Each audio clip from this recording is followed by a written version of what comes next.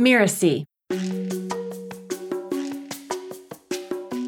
Hey, Chandler Bolt here, and you're listening to Making It. I run a business called Self-Publishing School. We help people write and publish books that grow their impact, their income, and their business in as little as 90 days. So think of it kind of like a business accelerator that helps people write and publish books that make an impact and that grow their business.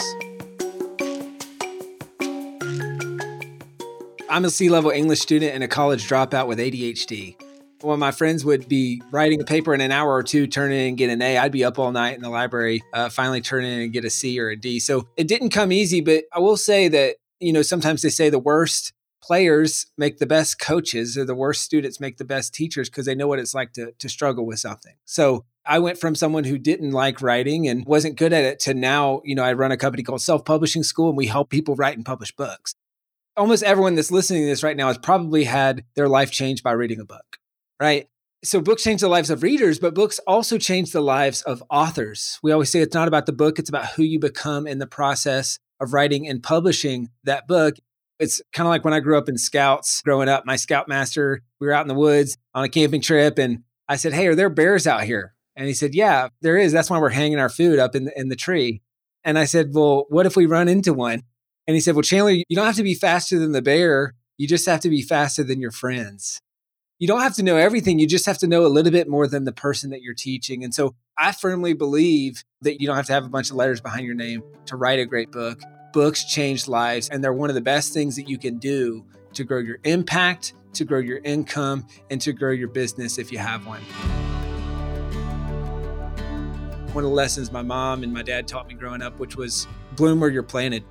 Right? They always said, "Hey, it doesn't matter if you're sweeping the floors, what you're doing, do it to the best of your ability and bloom where you're planted, and someone will notice." And so that was a big thing for me is, all right, I don't know where this is going to end up, or much less how I'm going to get there. But if I just keep saying, "Hey, what's the next thing in front of me? And I'm going to do it to the best of my ability," and then somebody's going to notice. And then doing that and doing that and doing that, and that compounding enough, I think it gave me the confidence to start and grow Self-Publishing School. But then also along the way, started building momentum.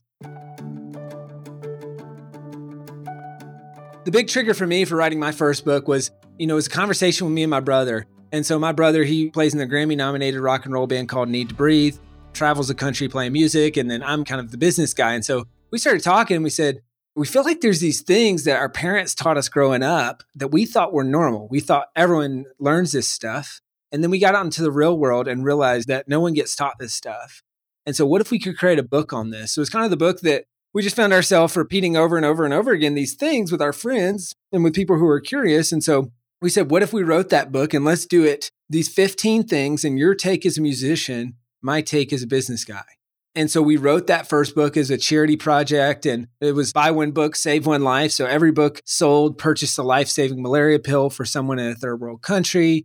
And really the intent was we want people to, they'll change their lives when they buy the book by reading it, but they'll also save the life of someone in a third world country. And so that was the goal, is let's do this project for charity, but really let's create a way to teach what we've learned from our parents to other people. And so that was the first book, and then kind of cascaded into a second book, and then fast forward to today. And I've published 7 books, and we've helped thousands of people. So when I was about 21 years old, I was on a rewards cruise. This was for a company that I worked with at the time, and they took all their top performers on a cruise at the end of the year. And on the very last night of that cruise, I was up there with a few of my friends, and we were on this cruise ship. And so we're up there, we're talking about our goals and dreams and all that stuff. And kind of out of nowhere, we're next to this sonar thing, and the sonar just kind of unexpectedly starts to spin.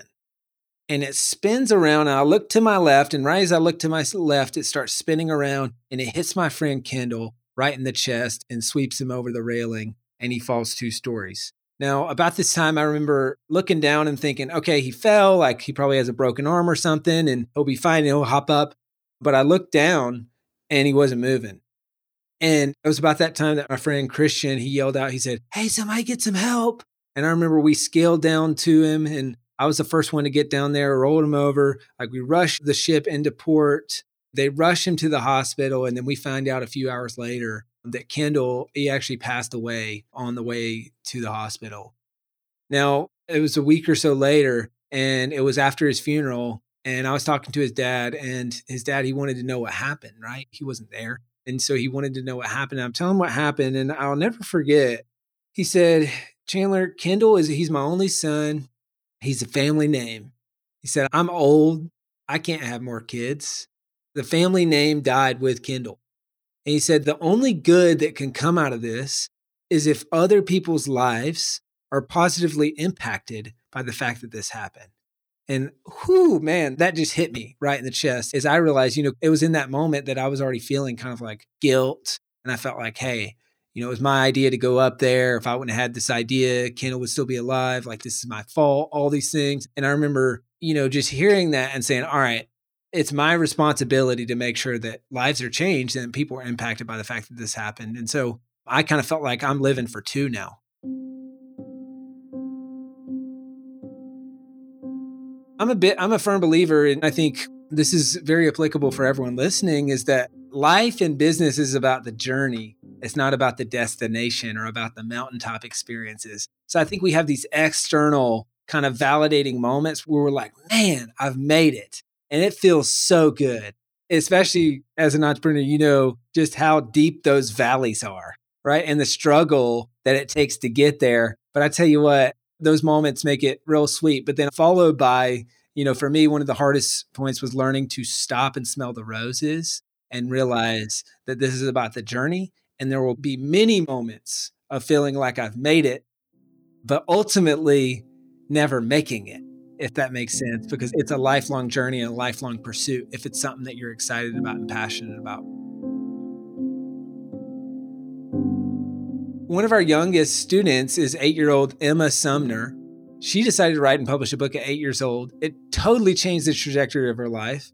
And then because she wrote and published a book, we now have kids all around the country and around the world that are inspired to write their books. So we've got kids showing up to our conference and kids writing books. And it all started by one person, her dad, saying, hey, I want to write a book, joining self-publishing school, doing that. But then that inspired her to write a book. And then that's inspired a bunch of people since then, and other kids who say, hey, I can do that. I see myself in Emma. And then not to mention the adults who said, if an 8-year-old can do it, I guess I probably can too.